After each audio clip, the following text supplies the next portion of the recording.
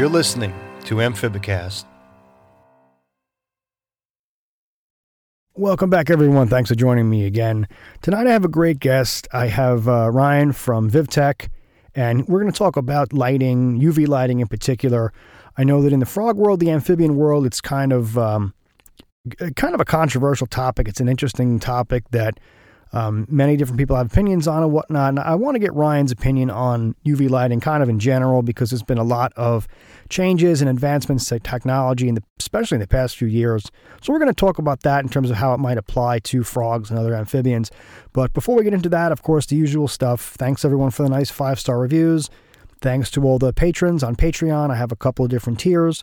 Most popular tier is the $5 tier. That'll get you a shout out at the beginning of an upcoming episode.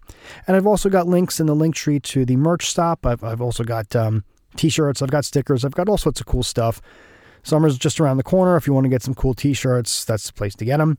And I'm also an affiliate now with In Situ Ecosystem. So if you'd like to get a 10% discount just by being a listener, make a purchase through the link in the link tree, and you'll get 10% off your purchase. And a small commission comes back to me at absolutely no cost to you. And check out the last link in the link tree. There's also a link there to support Panamanian frog conservation. It's an important issue, and part of being in this hobby, being in this world, I think is giving something back. So if you'd like to make a donation, click that link as well. And that's pretty much it. So, Ryan, how you doing tonight? Thanks for taking some time to talk to me. What's going on? Doing good, man. Doing really good. No, absolutely. I love talking amphibians and reptiles and lighting and any of that stuff. So appreciate you having me on. Oh, it's my pleasure. It's my pleasure. And just for everybody out there, Ryan actually had a podcast not too long ago. I caught a couple episodes of that, and I really enjoyed it. I know you've still got it up there. You want to just real quick, if anybody else wants to check that out too. What was the name of your podcast? Yeah, no, again? definitely. It was called Reptile Room Confessions Podcast. Me and my wife Erica and our friends Bill and Teresa Bradley did that and had a blast with it. But after we launched our company, we kind of got a little bit busy and sidetracked and put it aside. So we're hoping to bring it actually back with maybe a VivTech podcast or something like that. So try and bring back a lot of those topics. But yeah, we tried to talk about stuff that it wasn't the same people asking the same breeders the same questions. Yeah, you had some interesting topics. I was kind of disappointed. I was like, wait a minute, they're not making any more episodes. Like, what am I going to do? But yeah, it's time consuming. And I mean, look, you're completely immersed in the whole exotics, reptile, amphibian world. And sometimes you can only do so much. Like sometimes I'm spending like so much time doing the show. I'm like, I got to find another hobby here, because this is just taking so much out of me. Yeah, no, I've definitely gotten to that point so far. I'm in a good spot now. So like I said, I'm hoping to bring something back and bring up some of those difficult to have conversations and really drive the hobby in a better direction, I think, and just in general, in all aspects of it. So I think there's a lot to be said, and we can tackle some cool topics. So yeah, I'm hoping to get back out there. It'll be fun. Yeah, it's definitely a different animal now than it was a long time ago when I got started. But I mean, well, tell you what, I want to kind of walk through the progression of how things have evolved with lighting and what UV is now. But why don't you give all the listeners a little background about you first? Why don't you tell us about some of your earliest experiences with reptiles, amphibians, or whatever it was, and how did you end up where you are today? Dude, one of my earliest memories I have as a kid, I don't ever remember not liking or having or touching or wanting to have reptiles or amphibians. So my earliest memory as a kid, and this must have been when I was like 4, is being at a family reunion that happened at like a little state park that had a gazebo or something, and there was a pond. And I remember filling up cups with little American toadlets because it was right at the week they were all coming out of the water. And I must have had thousands of them just in cups stacked up on a bench, and then just dumped them all around me and played with toadlets. And like, I don't ever remember not liking reptiles. But as I got older, I got through school, I had also had some passions with engineering and like math and design and architecture. My grandpa was an architect and built homes. And he actually had the opportunity to build some Frank Lloyd Wright houses and designs. So it was really cool growing up in that. And so I ended up going to school for architectural engineering and graduated with a master's in wastewater treatment plant design. So nothing to do with animals whatsoever. But I just kind of kept reptiles and pets more pets than a passion. So it's like kind of just a hobby on the side. And then in 2010, I started the Madison Area Herpetological Society in Wisconsin. And through that, and got to know USARK and got involved in dealing with local laws in the state and on the federal level. And through that, kind of got myself a name in the hobby, I guess. And then let's see, 2015 or 2014, I was kind of headhunted by Zilla because I had friends that worked there, and I started there in January 2015 and was the brand manager and kind of ran the Zilla brand for 6 years and ended that about a year ago. And then that's just about almost. Actually, 2 days ago is the year anniversary of the launch of VivTech, which is me and Erica's new company. So yeah, that's kind of the whole. That's the 50,000 foot view of how I got here. You know, one of the things that came up right off the top of my head as soon as you mentioned toads. I mean, I remember being a kid. American toads were, when I was a little kid, they were pretty common. Now I don't see them too often anymore, but. I was just thinking about, we were discussing how things started and where they are now. This is kind of an old thing. I don't even know if people like threaten their kids with this anymore, but did your mom ever tell you that you would get warts if you touched a toad? Oh, yeah. Yep. They'll okay. On you and you'll get warts. Okay. Yep. Yeah. I don't know if that's still a thing anymore because I haven't heard anyone say it, but maybe because there's no toads around. I don't know. That was the first thing that popped in my head. I've definitely still heard it with a lot of the educational outreach I've done with the Herp Society and stuff. I promise people still think that. Okay. Yeah, I haven't gotten too much into the way of toad content, so I'm always curious how the other side lives. I don't know, but yeah, no, toads were, yeah, it was cool kind of as a kid. My stepdad was a roofer, and I remember he brought me home like grazed tree frogs that he caught on the roof that he moved and kept in a little container and brought home. Like we'd go catch salamanders and stuff. I had tiger salamanders as a kid. I did my 5th grade how-to presentation, like how to feed my salamanders worms. So brought them into school and stuff. Like I've always kind of had some weird connection to reptiles in some way. What about the Herp Society? How do you get something like that started and off the ground and get it to carry? Because I know today a lot of people have like more virtual stuff, especially since 2020, Facebook groups. And I mean, I'm not on Facebook, but like Facebook groups and things like that. Do you think that having like an actual like face-to-face kind of situation where you have a brick and mortar type Herp Society, is that something that's like hard to start off? I mean, what was the progression with that like? It's always difficult. I mean, especially trying to get people away from their digital lifestyle. But I'm telling anybody that has the opportunity to get to an actual meeting and hang out with people in real life and actually talk to other humans, especially through COVID and all this, it's awesome. And it's so different. It's so much nicer to actually go talk to people with experience and, talk about, share each other's experiences. And you're able to talk to people who have really done things rather than, you never know who you're talking to on the other side of the internet, man. You never know if that person that in a Facebook chat group or even on a Dendro boards or whatever, you don't know if that person actually has any of the experiences they're talking. I had a roommate after college. I had a roommate that was also a reptile guy that used to ask me questions and Google stuff and then go answer questions on chat groups. Like he knew this stuff about these animals, or he was the knowledge. And he'd never even seen one in person. So like there's people like that out there, and getting in person with the Herp Societies is it's so much more fun, especially being able to do the outings and stuff that they do. Talk to little kids, get them excited about reptiles and amphibians. Like there's nothing that'll charge you up about your hobby more than getting a little kid excited about it. So, I mean, that's one thing that I think a lot of people just stopped realizing happens. Like you can go out and do those things and get involved and talk to other people and totally get in a room full of herp nerds. It's like a reptile show every weekend if you want, but no, I wish more people would get back into the Herp Societies and get more into in person and enjoy that. But I think as life gets really complicated and fast moving, it gets really difficult to schedule those things in. It's kind of ironic when you think about it, because now we have the means to be able to communicate with anyone around the world.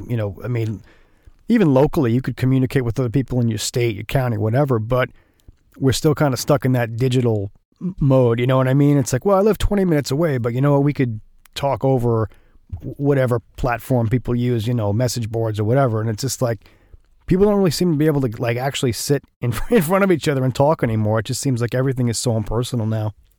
No, exactly. And there's actually a lot of studies on the sociology and stuff of that, how people are, people that don't get enough likes on something, how it actually affects your emotional state and things like that. Even to the extent of like getting to know people online. Like you go to reptile shows. We've had to talk, me and Erica, with a lot of people recently. A friend of ours was sexually assaulted at a reptile show by somebody that people in the industry thought was just a nice guy that always, volunteered for things. And it's been a lot of conversations of like, hey, you actually don't know those people. Like if you see them all the time at shows or you see them all the time in chat groups, that doesn't mean you actually know those people. And I think that differentiation between really having immediate friends and family and close connections with people is going away to this digital feeling of knowing someone. So I don't know. There's something about actually being in person that's just, I don't know. To me, it's nicer. And I definitely think we're missing out on it. I agree, and which is kind of ironic because I'm a pretty private and misanthropic person. I'm not a particularly social person, but I enjoy talking to people. I mean, that's the other reason behind the show is, I said to myself, look, you know what? There's a lot of questions that I have for people who are in different disciplines, people who are, I had a conversation with a scientist who synthesized batrachotoxin, which is the toxin that's active in Phyllobates species, in a laboratory. And that was all he did. He didn't really get into frogs or whatnot, but like having a conversation with him was fascinating. Having a conversation with field workers, breeders, people like you. It's nice to be able to actually speak to a human being. You know what I mean? You pick up on things like tone and intonation. Maybe we actually make each other laugh a little bit, which is also fun. But I feel like so much of that is lacking, and that was kind of one of the other reasons why I was drawn to start this podcast was, to have a real life discussion with someone that was not, just a few lines condensed on a message board or whatever. And like, I don't like posting like anonymous stuff. I feel like, you're going to want to know who you're talking to, at least like, at least on some kind of a personal level. No, absolutely. No. So I think that's pretty much the biggest thing I can say about herp societies is, I think people miss out on that connection and the outreach too. Like everybody talks about, I wish people did their research first, but before getting into animals or getting into something, usually pets or something like that. But if nobody's out there telling them, hey, these are more complicated than you think, and everything in the store says complete something kit, you have everything you need to know. Where's the trigger to make them think that? It's us. We need to be out there telling them, hey, if you want this as a pet, that's awesome, but know these things. And that's where you really make a bigger difference. You make a lot bigger difference, being at a local fair or talking to kids and letting them pet a blue-tongued skink or bearded dragon than you'll ever get talking to anyone on the internet ever. No, that's very true. That's very true. I did some community outreach before COVID at my daughter's elementary school. They had what they call a brown bag lunch where during the colder months like January, March, February, whatever, they'd have local parents come in and they would discuss, something like hobby or whatever.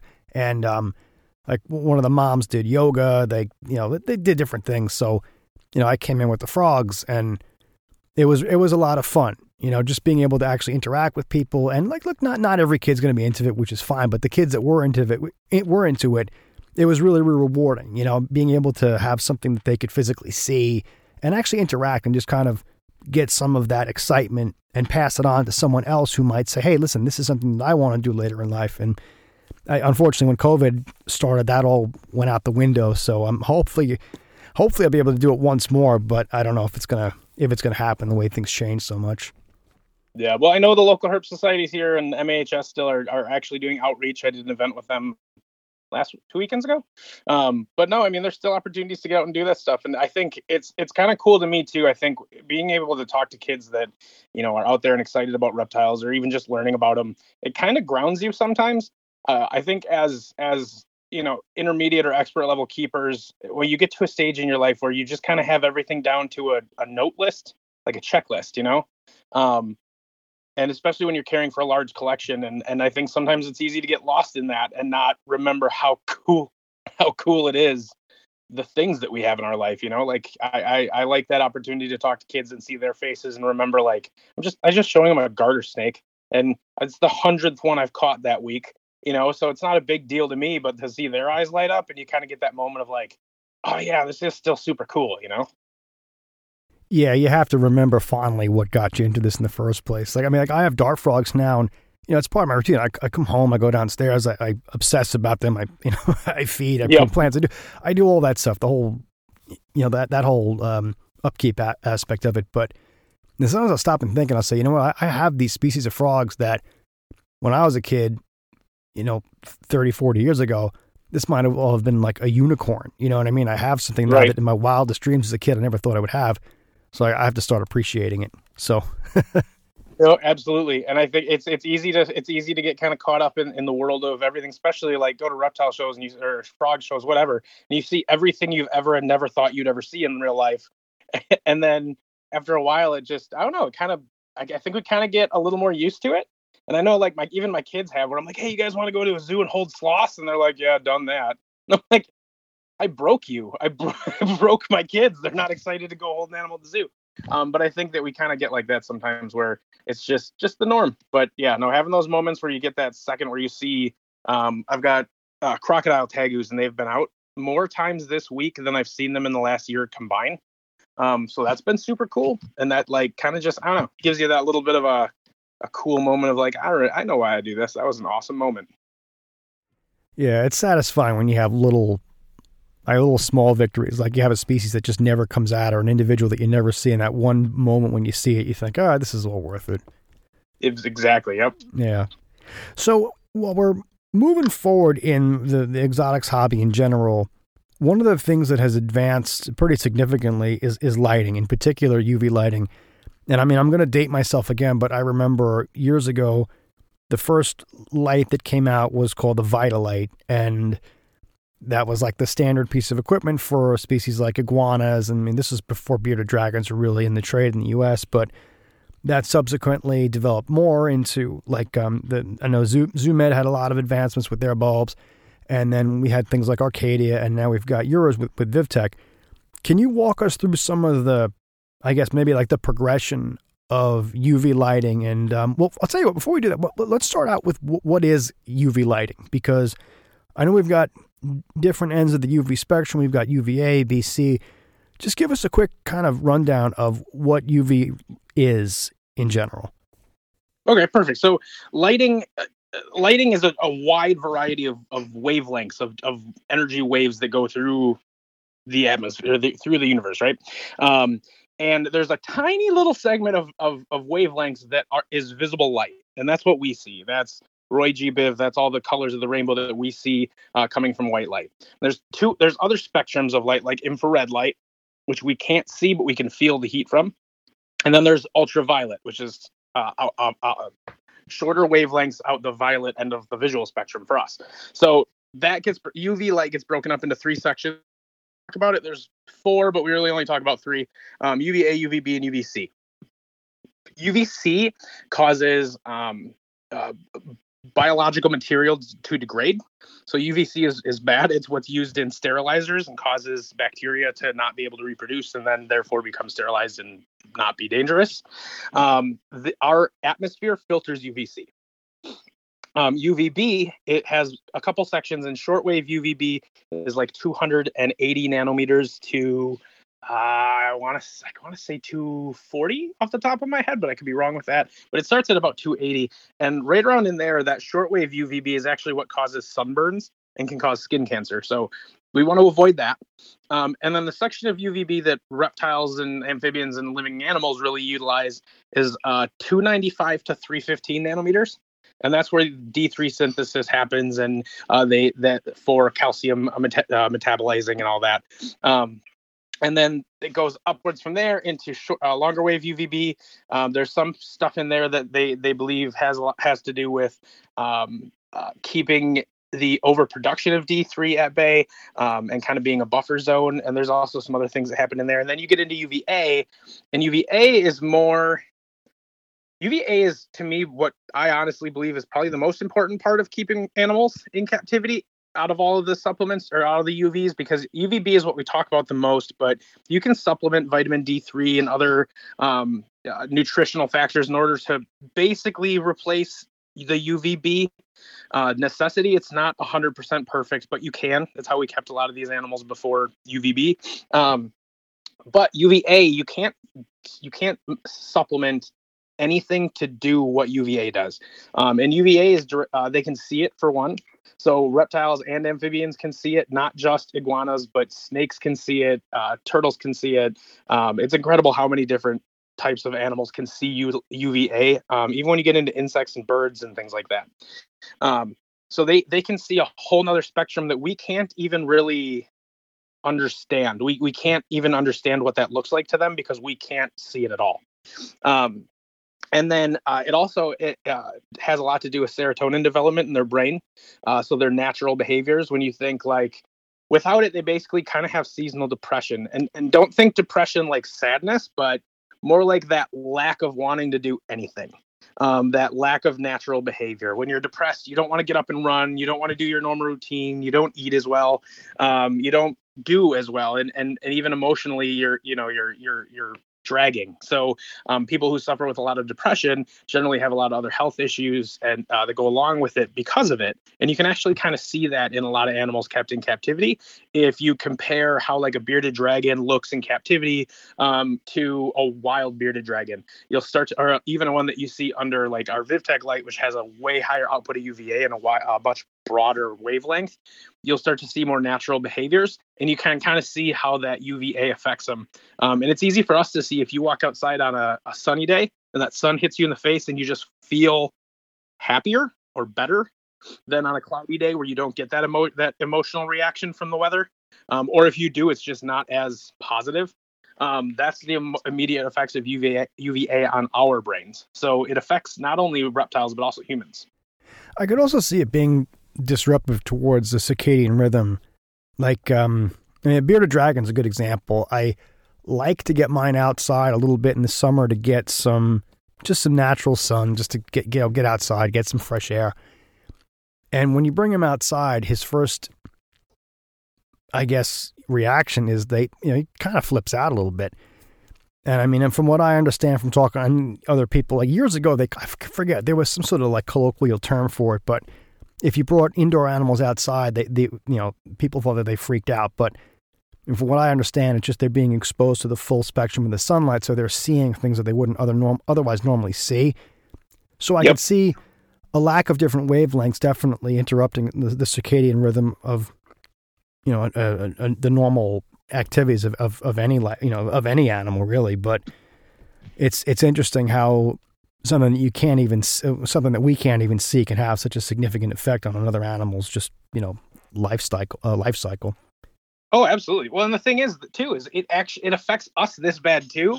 We just don't talk about it, and nobody really realizes it. So people who suffer from seasonal depression, which is anyone in the northern half of the United States in January, like people deal with seasonal depression all the time. The lights, those mood lights or depression lights that you can get, those are literally UVA emitting lights. That's what they are. They emit UVA. It helps with serotonin boost in your body. It has UVB. It helps with your D3 synthesis or the UVA and stuff in there, so that it helps you feel better because you're not able to get the sunlight you would need to feel better when it's cold and crappy out and snowing and awful. So how did UV lighting evolve in the past couple of decades? I mean, like I said, I remember the Vitalite, and at a time going in this like the 60s and 70s and the early 80s, there really wasn't that much of an understanding. A lot of species were bred in South Florida, where they had greater seasonal exposure to sunlight, especially tropical species, I could say. And then you had the Vitalite, and then you had other designs. I mean, walk us through the history of how UV lighting kind of started out and where it ended up to where it is now. Yeah, so Vitalite and those kind of things were more, if I remember correctly, Vitalite was more of a UVA full spectrum, full visible spectrum. So it had the full visible spectrum, but it had a little bit of the UVA. And then we didn't get a good UVB output bulb, I don't think, until 93 or 94 is when Zoomed came out with the T8 strip lights. And how fluorescent bulbs work, and most people don't really realize this or understand the science behind fluorescent bulbs. So, and this will kind of help to talk about all the different technologies as how they work. So inside of a typical bulb that is used in like a warehouse or just industrial lighting or office lighting or whatever, it's going to have a normal silica glass tube, and it can, because it doesn't need any of the UV waves to get through it. It wants to filter all the UV lengths or wavelengths. For us, for reptile keepers, we want UV wavelengths to get through. We just want only specific ones, so they have to use a silica glass. So the silica glass allows UV wavelengths to get through. Now, it's also a problem because what if you were to take just plain glass and put a drop of mercury in there, there's 2 diodes on the end, and fire the mercury into it, basically a gas, it emits almost all UVC. So it's very bad. It's basically a sterilizer. What they do is they coat the inside of the bulbs with phosphors, and these different chemical phosphors either block out certain wavelengths or shift them. And by doing that, we're able to get a better, depending on the mixture, you can get better UVB and UVA outputs and block out the UVC. And that's what reptile bulbs do. So those phosphors block. Now, there's some spaces within the UVA range where fluorescent bulbs will say they have UVA, and they kind of do, but they kind of don't. It's very, very little output through most of the UVA spectrum. And then there's tiny little spaces where the phosphor doesn't completely block it, and tiny little wavelengths of light energy shoot through. So you'll see a really shallow, or a really short, really tall spike of energy through on like if you're looking at a spectral reading. So instead of, say, it's 100 wavelengths of UV or 100 nanometers of UVA, you get a ton of power through like 2 of them. So that may not give the animals what they need in order to see it, or hitting those serotonin development and other hormonal changes in the wavelengths, those UVA wavelengths. If it's not on one of those, it may not be doing much.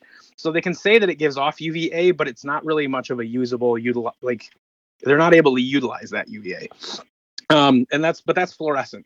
And then from there, we ended up, we've got further technologies with mercury vapor and metal halide. Both of those, again, pretty much work the same. They have different phosphors that block a mercury vapor reaction. So, and depending on how they do it, depends on the outputs and things like that. And with those 2, you add heat to it. When it comes to and the other thing too is all those types of technologies are pass-through electrical technologies. So you only utilize maybe 20% to 50%, 60% of the energy that goes through that bulb is actually used. The rest of it goes back into the system, but you pay for it. So when you talk about LED is a one-way system. So all of the energy that goes to the diode is utilized, and usually they're about 98% efficient. That 2% is usually dissipated as heat, and that's why they also don't really release that much heat.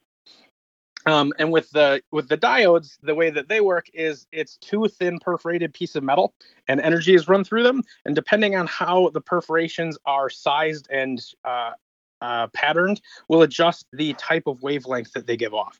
And you can really utilize very tight specific wavelengths or very broad wavelengths depending on the types of LEDs that are used.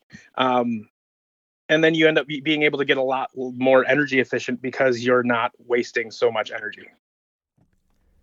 Where did the coil bulbs come into the equation? Because I know those kind of became like a compact option within the past decade or so. How did those come into being? Those weren't too long after, probably into the early 2000s. I don't have an exact date when those came into play, but really those are almost exactly the same as a fluorescent tube. The only difference is, well, there's two different main differences. With a tube, you're trying to create full coverage UV coverage, and with the coil, you're creating a spot. I honestly like a spot better than full coverage, and the reason is because let's say bearded dragons, again, end up kind of becoming a good example for all the good and bad that's done with reptiles. But let's say somebody gets a bearded dragon and they decide they're going to go on Craigslist and get a 55-gallon tank and put it in there with a screen top, and they put a 4-foot UV light over it, just like the internet says, and a heat light. And they tile the bottom because that's what the Facebook groups say to do, and they put a half log in there in a water bowl. That animal really can't regulate its UV. There's no gradient for that animal to work through. The gradient from the bulb is really up and down. So if you don't give them a lot of vertical space to climb and utilize, then they can't really utilize that gradient. And they can't also, if you don't create enough hiding places and shade and things like that, they can't get away from it. So while it's a great idea for trying to create full coverage like the sun would have, without the knowledge of how to create those gradients within a cage and create lighting distribution or disturbances and things like that, you could really just end up baking the animal and not ever letting it get away from the sun. So I really prefer a spotlight. And that's what the coil does. The coil allows you to have a spotlight where you have a higher concentration of UV that dissipates as you move away from it in any direction. It's interesting because I hear so many different, like I try to stay open-minded. I try to stay objective, and I hear so many different things. And this bulb is good, this bulb is better, this bulb doesn't work. My rationale has always been this, and it's kind of in line with what you said. I'm always reluctant to put something over an animal that it really can't escape. You know what I mean? And exactly, you have to ask yourself, at what point in the natural 24-hour period is an animal exposed to full-on UV radiation during the course of the day? You know, I mean, should it really be 12 hours? That's given me a lot of reluctance to use UV. Well, that and some other more practical reasons, like with dart frogs, but we'll get into that in a bit. Yeah. So, like, my issue was, how do I know what this bulb is doing? Because I can see the visible aspect of it, but yep. I can't see the actual UV waves. I can't quantify that. So recently, people started measuring the outputs of their UV bulbs.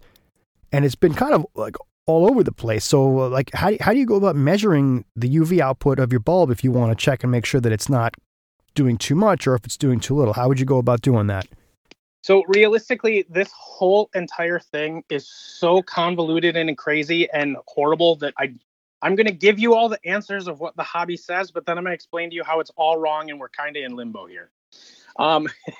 Realistically, there are zero studies that ever, when I was at Zillow, we were looking at the UV bulbs, and even with looking at the UV bulbs again for VivTech, I wanted to get an idea of how much UV does a bearded dragon actually see a day? Like if I strapped a solar meter to its back and only pushed the button and recorded it for lengths of time when it was in the sun, how many microwatts per square centimeter per day does it actually get?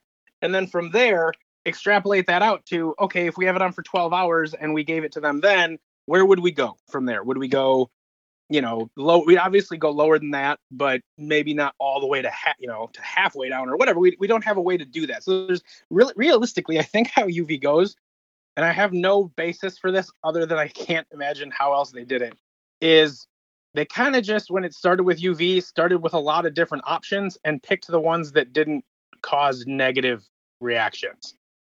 So, and then when it comes to like the Ferguson zones and measuring the Ferguson zones, the paper that the Ferguson zones is based on measured 25 species of reptile in 2 states in the United States, and then extrapolated that to everywhere in the entire world. So, and the UV index, which we talk about with the Ferguson zones, the UV index is a formula created by a Canadian meteorologist to tell you based on your skin color or the darkness of your skin, how fast you're going to get a sunburn. So knowing all that kind of doesn't make sense why we utilize those things. But really, when it comes down to it, the Ferguson zones is the same wavelengths that would give us sunburns over long periods of time are bad for reptiles too. So we kind of assume then that if we get a bad reading on a solar meter, a high UV index, that it's something wrong with the bulb is giving off bad wavelengths. And when we're talking about, and feel free to cut in anytime if you need me to clarify anything, because this is kind of a lot, but no, go ahead. Go ahead. When we're talking about sunlight, if I go outside and I take my solar meter, or not my solar meter, but my actual photo spectrometer outside, or my solar meters or whatever, and I take measurements outside of my house, and the weather every day for the next 5 days is identical, same humidity, same everything, the sun basically gives off the same wavelength. When you're talking about what I said with the LED, if I can make it put out whatever I want, and UV index is a weighted formula that weights UVA, UVB, and UVC, then I can manipulate it. And I did another podcast with a video with the Animals at Home podcast with Dylan. And for anybody who wants to watch this part of this, just even this part of it, it's really beneficial. But I got an LED bulb off from a vendor in China, just a random no-name vendor. And when I tested it, it looked perfect under the UV index. And then the UVB, like from the 6.2 solar meter, was a little bit low. And I understood that it was low. But to the average person, they might not have seen that much of a difference. And really, they probably would have only been using the UV index. So the UV index looks fine. When I put this under a spectral photospectrometer, it actually has it had UVA and mostly UVC with almost no UVB at all. So because of the way that formula is weighted, it had a little bit of UVC and it had a lot of UVA, which averaged out the same reading as something with a good amount of UVB, a good amount of UVA, and very little UVC. So because it's a weighted formula, you're able to manipulate it. And that's one of the problems with it. So realistically, you kind of have to look at all chunks of a bulb if you really want to know how good it is. And the only way to honestly know 100% is to buy your own photospectrometer. And because everybody doesn't have an extra 10 grand, you really have to rely on the manufacturers to be open with their measurements and then understand how to utilize the UV index and UVB, but understand that it has some weaknesses. Okay, here's my take. And like I said, I try to be objective about this because, to be honest, with the exception of my bearded dragon, I don't really incorporate much in the way of UV for anything. I've used it for a couple of my white street frogs, but I don't incorporate it into everything. And in part because, and again, don't everyone come out and come after me after I say this, but I do feel like that there is a manufacturer's bias towards trying to sell a certain product as being indispensable, despite the fact that we might not necessarily know how effective it is. It's like 100%. It's like, for example, maybe this is a bad example, but like dietary supplements, they all come with a statement that says this has not been evaluated by the FDA. So, like, for example, recently there was a study done in melatonin. Melatonin as a supplement has become more popular. Funny, while we're talking about circadian rhythms, but melatonin has become a more popular supplement lately. And testing revealed that the dosage on the bottle per pill actually varies very, very, very, very significantly between batch to batch, pill to pill, or whatever. So you don't really know exactly how much of a certain material you're getting because, obviously this is animal lighting. This is not for humans, so you're not going to have necessarily the same quality control. So I see people come all very, very adamantly in favor of UV bulbs without understanding the fact that there can be very many flaws to it. So I'm reluctant to put something above my animal that could potentially be ineffective or cause harm without any real way of quantifying it. And like you said, to really get into it, you're going to need a fair amount of background information on it. So, absolutely, yeah. So, but to get to the point, I think that the average person, myself included, I understand lighting, I understand color temperature, I understand lumens, et cetera, whatnot. Obviously, grow plants in the dart frog vivarium, so you have to have some understanding. But I feel like people want to take the guesswork out of it, so they automatically assume that by buying any UV bulb, that is tailor suited to the animal in question. And it seems like for the last couple of decades, you've got the desert bulb, which is a high UVB, or excuse me, high whether it's UVB, UVA, or a combination of both. And then you've got the lower, like the tropical one. Tropical. And I feel like it's a hard decision for people to make because, like, take where I am here in the northeastern United States. We're not going to get the intensity of the full sun right now. The day we're recording this now is actually the first day of summer. So today's a long day. But we're going to get really, really intense sunlight between the middle of May into the beginning of September. Whereas other parts of the world, you're going to have a lot more, and other parts you're going to have a lot less. So it's like, how do you decide between only two choices, like what's right? That's where I lose confidence because I say to myself, well, I know my bearded dragon comes from an area that's going to have more intense sun, but it's not necessarily going to be a full 12 hours, blasting it a day. But other species that I have that are a lot more crepuscular, I know that they're not going to be out basking for more than a couple of minutes. Because I've, like, for example, like Ophioga pumilio, they'll go out and they'll bask, but they're not going to sit in the sun for hours and hours on end, even regardless of how intense it is. So what's your take on that? Like the availability of UV options and the manufacturers kind of making people feel like you have to have this, and it might not necessarily be the accurate product that the average person is looking for. What are your thoughts on my little rant here? I totally get it, man. And Zilla is a giant corporation, and they do a ton of stupid giant corporate crap. That's big part of why I'm not there. But at the same time, like, they are selling a product, all of those companies, but there's a lot of truth to it. And one thing I tell people is don't just trust what any company says ever. Oh my God, don't ever do that ever. But go find other third party testing. If you want to look into UV and the bulbs, you can go to there's a reptile lighting Facebook group. It's got Dr. Francis Baines and Serena Wunderlich in it, who are two German scientists that do a lot with UV. And they put out just third-party research of the bulbs.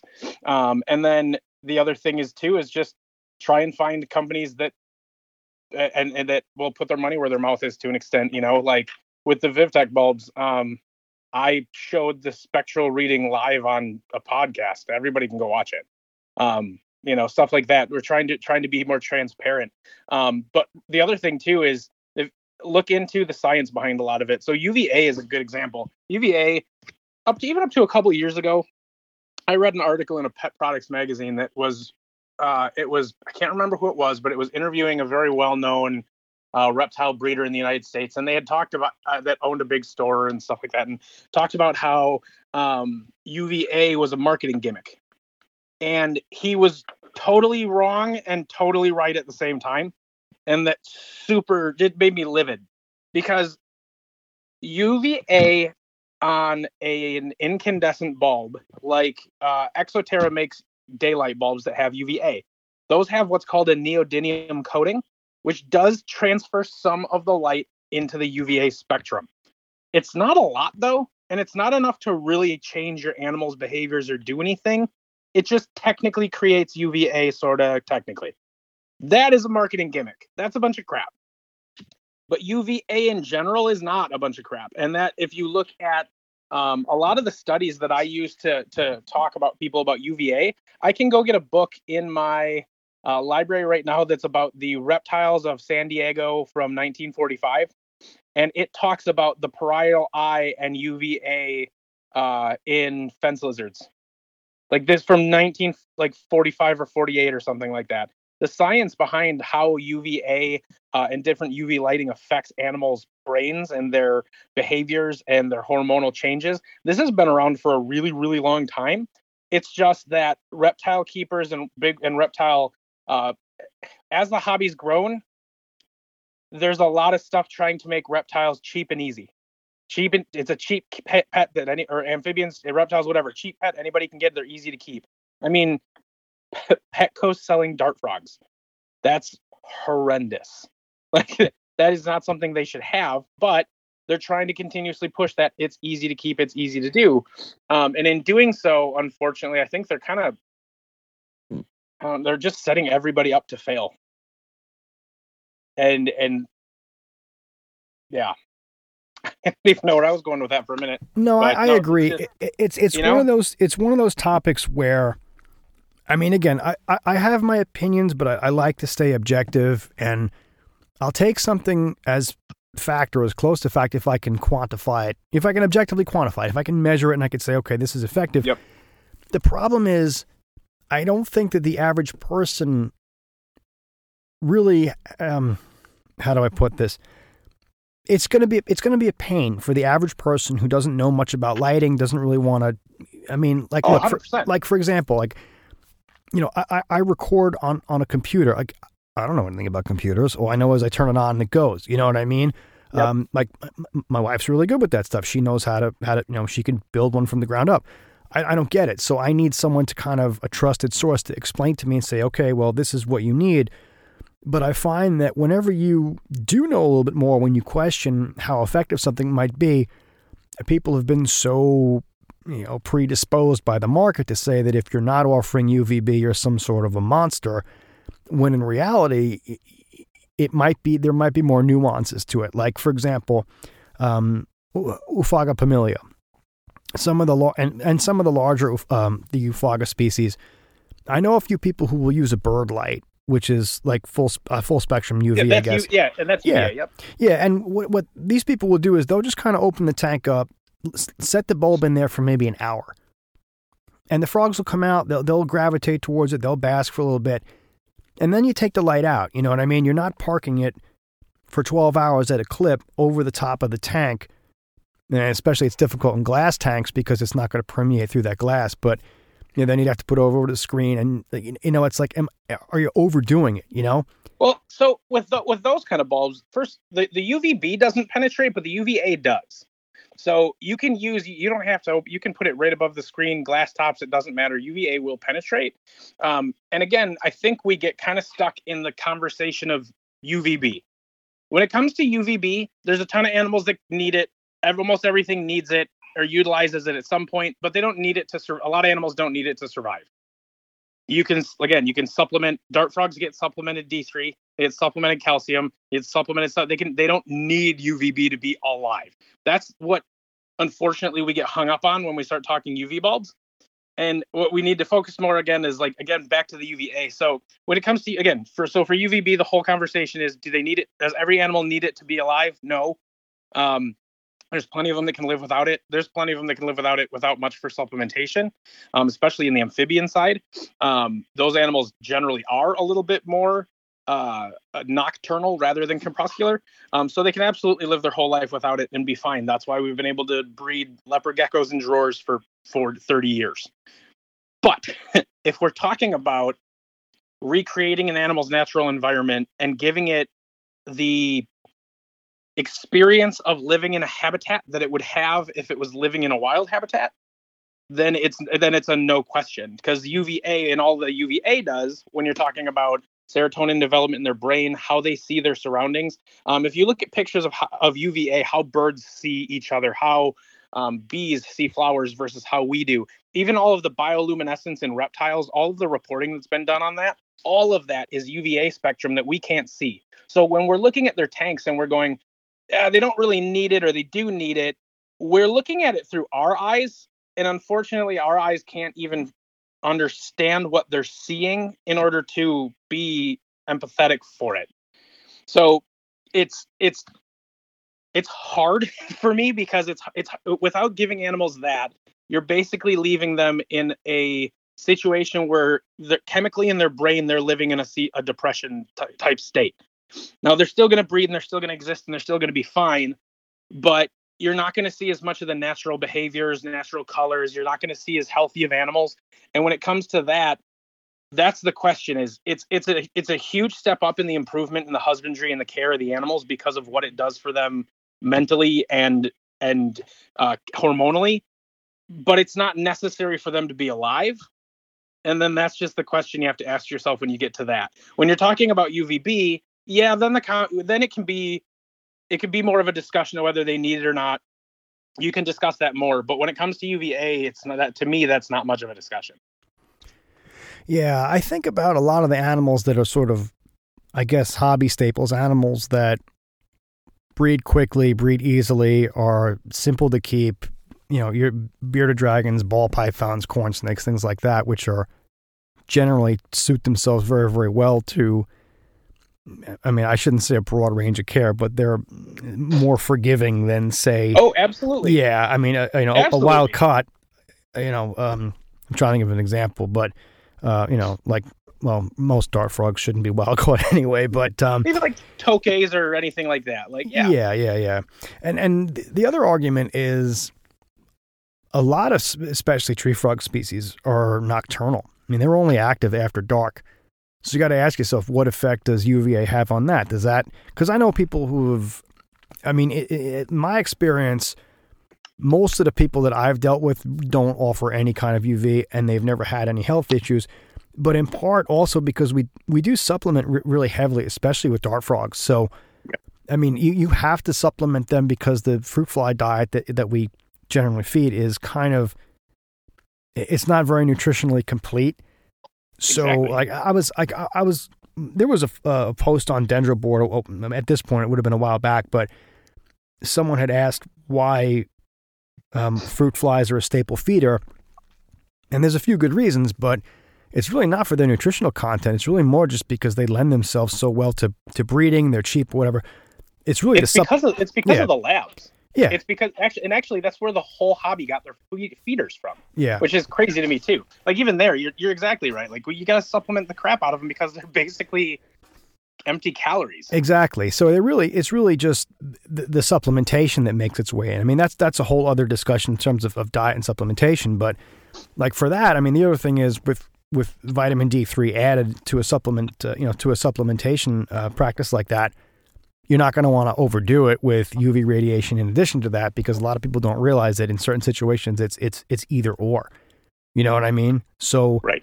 Like with dart frogs especially, we want to be careful how we supplement. And you know what? It runs a gamut. People have different opinions, but I like to think somewhere in the middle. You know what I mean? Not too much, not too little, because certain vitamins that are fat soluble, you can obviously overdose. And I don't know. It's at least in the frog community, we really don't have a general consensus the way I guess more established hobby staples would be. Although I don't know. I mean, look, I haven't. I think with frogs, it comes down to a lot of realistically with completely enclosed glass enclosures, and that being the way of frogs have always been the bioactive. You can't do frogs, and I mean you can, but it's very hard to do frogs very artificially. So they've had to be that now. But when it comes to the lighting sector of it, lighting never really caught on with frogs because you're right, it was aimed at like bearded dragons and things like that. And even when you talk about UV bulbs, like tropical versus desert, there's nothing that sets my blood pressure off than people saying tropical and desert, because when you look at a desert bulb, it's the dunes of the Sahara, and the tropical is the rainforest floor. And there's other habitats in the world, like quite a few other kinds than just that. You know, we've picked the two extremes to go towards, and it makes no sense. But the other thing too is when we look at animals, we kind of look at UV wrong. We just kind of look at whether it needs it to be alive or not. And when you're talking about animals that have high UV needs, bearded dragons are one that pop up a lot. But do you know where the highest UV need animal or reptile in the world lives? If I was to take a guess, I'd say Australia, maybe? Nope. Caribbean. Okay. Rhino iguanas, Cyclura. They all live on white sand beaches at the equator, and they stay outside on the beaches and rocks all day during noon sunlight. Like they get hammered by UV.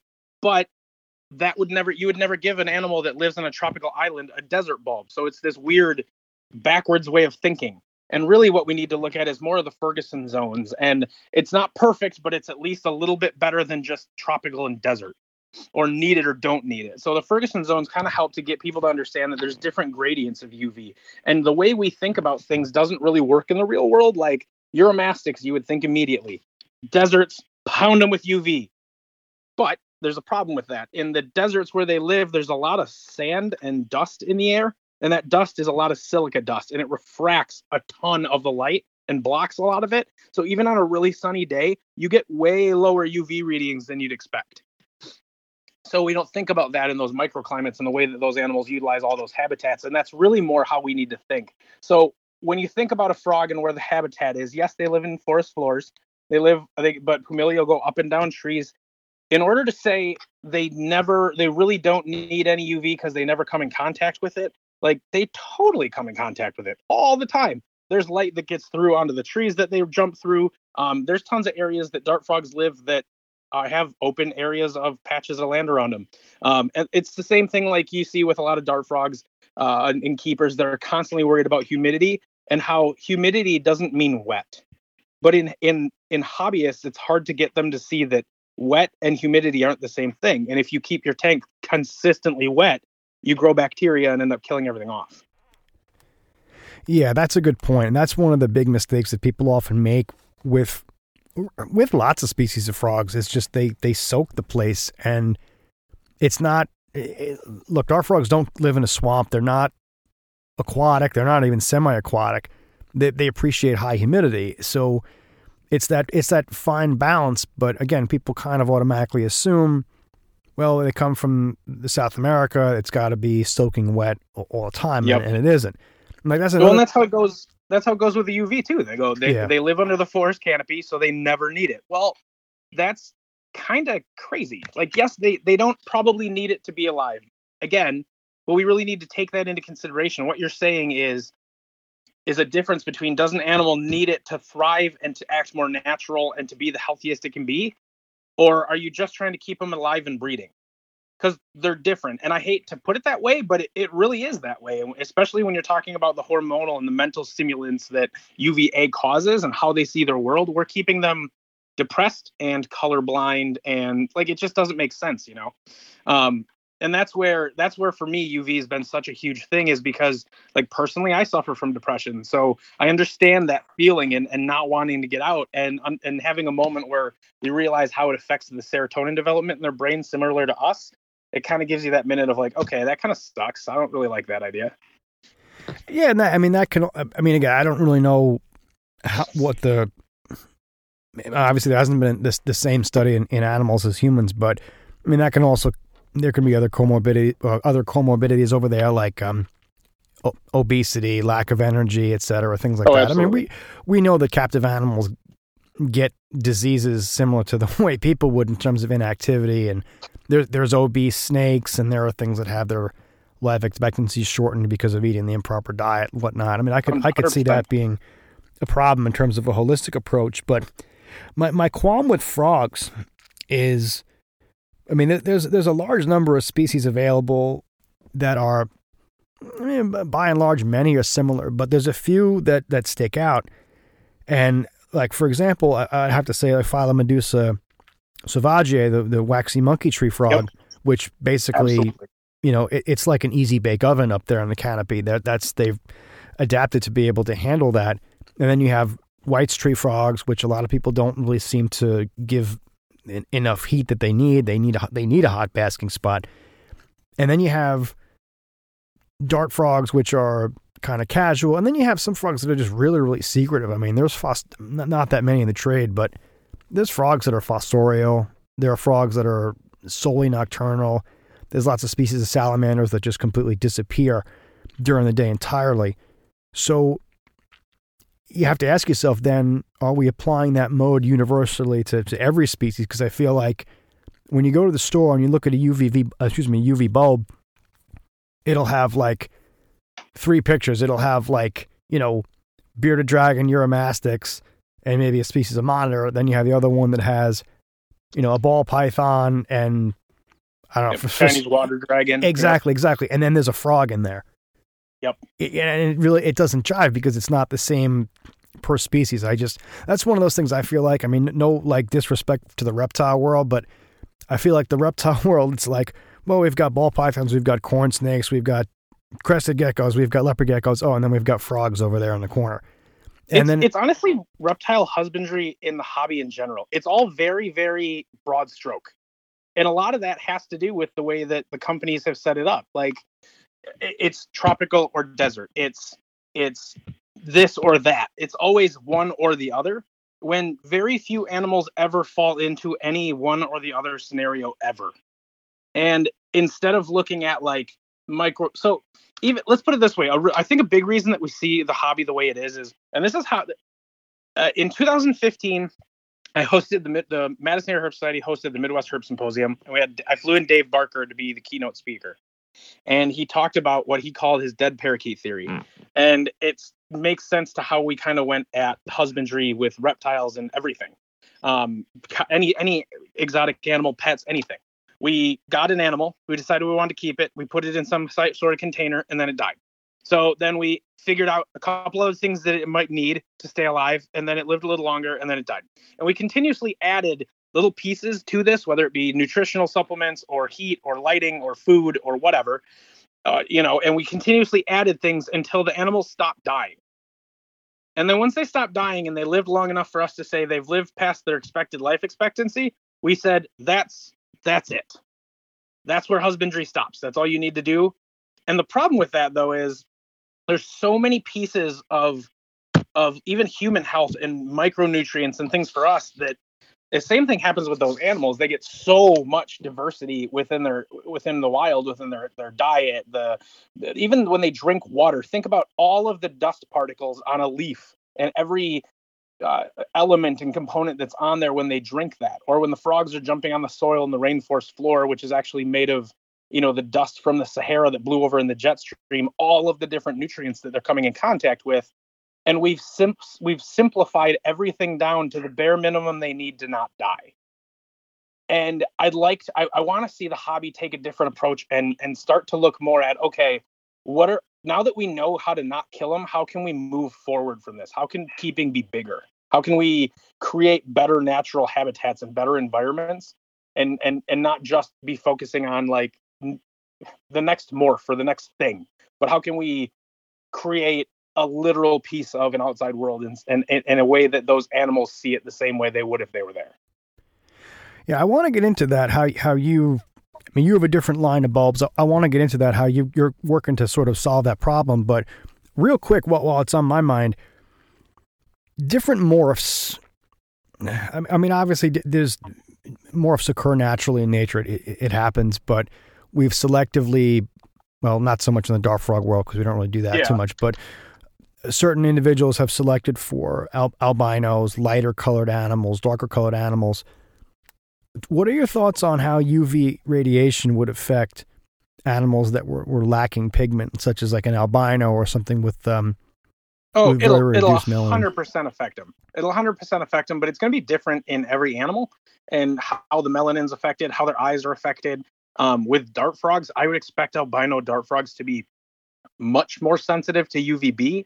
Not as much UVA, but UVB and bright light in general, I would expect them to be really sensitive to, just because skin-wise, even if they close their eyes, it would do nothing. Versus if you're talking like an albino iguana, those guys generally have hard time seeing anyway, and overexposure to UV might be a thing, but realistically with those guys, the overexposure to UV has a lot more to do with refractive. There we go. That's the word. Crystals that are in a lot of these reptiles' skin that actually refract back and reflect back a lot of the UV. It would still be there in an albino, but it changes how effective it is. So it kind of comes on a case by case basis, but it definitely is going to change how they utilize it, or at least how fast they absorb it.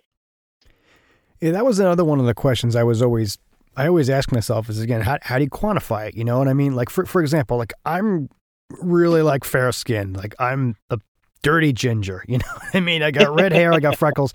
If I go outside now in the full sun, I have to put sunblock on. I'm done. But that's just me as an individual. You know what I mean? Certain people who have the same skin tone as me might not burn as quickly. So I'm always curious, like, is there differences in terms of individual animals' tolerance? You know what I mean? I'm sure there is. I think too often we get in this idea that like a tink, a Patricia Tink is a Patricia Tink. That's it. I mean, they're all a little different, but like, I think I see it a lot more on the reptile side because of people chasing morphs, but like every single person wants every tiny little variant in an animal to be some new genetic anomaly. And I tell people all the time, I'm like, look around the room, man. Like, we're not all morphs. We're just not all exactly the same. So that you still see that variation in animals and variation in metabolisms, everything. Every single piece of an animal's life has a variant, just like it does for us. It's just not anthropomorphizing them, but they're biologically still going to have differences. Yeah, I think that we don't always realize that every animal that we have is not going to be the type specimen. I mean, there's going to be some variation. Like I have certain animals that got huge. I have certain animals that didn't, I mean, maybe part of that's just the way I do things, but like my snakes, for example, like I never really overloaded my snakes with food to try and get them really, really large, really fast. And for me, that's paid off because they're not gigantic, but they've lived a lot longer. The snakes that I fed more sparingly generally lived longer than the ones that ate more. So, oh yeah, well, and that's how they're biologically meant. But it's very hard as humans, we like to pretend and talk about how empathy and our ability to empathize and things like that. But we're very bad at empathizing with non-humans in a way that makes sense. We empathize with people or with animals in a way that we would empathize with humans, which makes it difficult, instead of seeing that those animals their heart doesn't beat the same, their metabolism's not the same, the way they see the world's not the same. I mean, you look at a python can see infrared and UV and smell in 3D. Like, how am I supposed to understand an animal that can do all of that? And I die if you poke me with a sharp stick. Like, so there's a lot of things I think that we try and look at that we just have to understand at some point we don't know, and then give them as much of a gradient in those aspects of their lives as we can and see how they utilize it. Yeah, I like to give things choices. I mean, I don't mean like the choice to, like, you know, go and live like a fruitful life where you have a job and kids type of situation with animals, but you know, like reasonable choices, meaning there's places to get out of the light, there's places to go. Yep. You know, just within reason, just so that the animal can avoid a certain stimulus that it doesn't like, or go towards one that it does. I don't think that they have, you know, inner lives where they think deep thoughts at all, but I still like to give them the benefit of the doubt where they can go to a certain spot in the aquarium or tank, whatever, that they feel comfortable. But right. I mean, obviously you don't want to have a one size fits all approach, but I mean, that's kind of the direction that you went in with your bulb designs, right? I mean, you came up with a few different designs based on accommodating what you think would be different needs for different situations. Can you kind of run us through how you came up with that idea and what some of the different lighting options that you came up with are? Yeah, so we have 3 different bulbs that we did, and I couldn't do the word desert and tropical are not on any of them, because that drives me insane.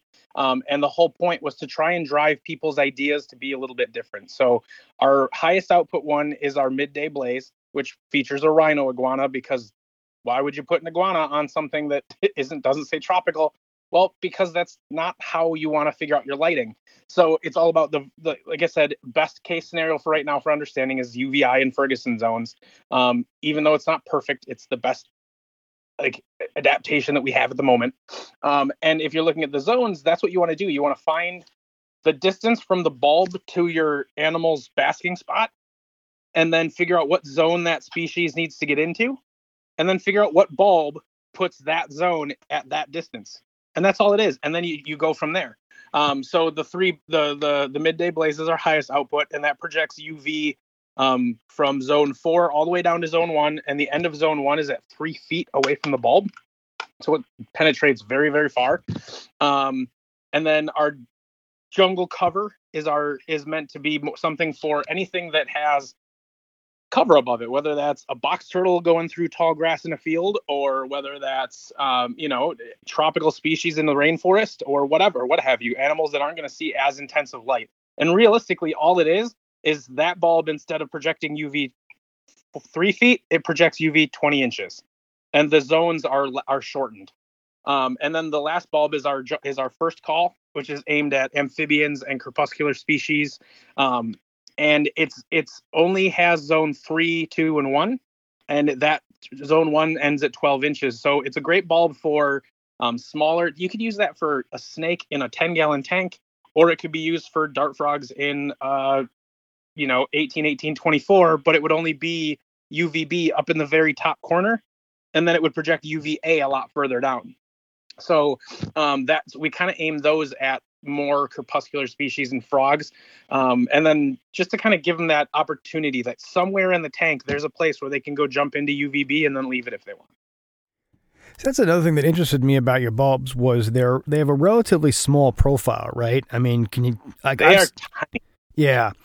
So as far as dart frogs goes, and I mean, again, this is one of those things that people have different opinions on, and look, everyone's welcome to keep how they like, but one of the logistical problems with putting a UV bulb or a traditional type over any kind of dart frog enclosure is, like you and I discussed, that the glass is going to impede the flow of some of that spectrum.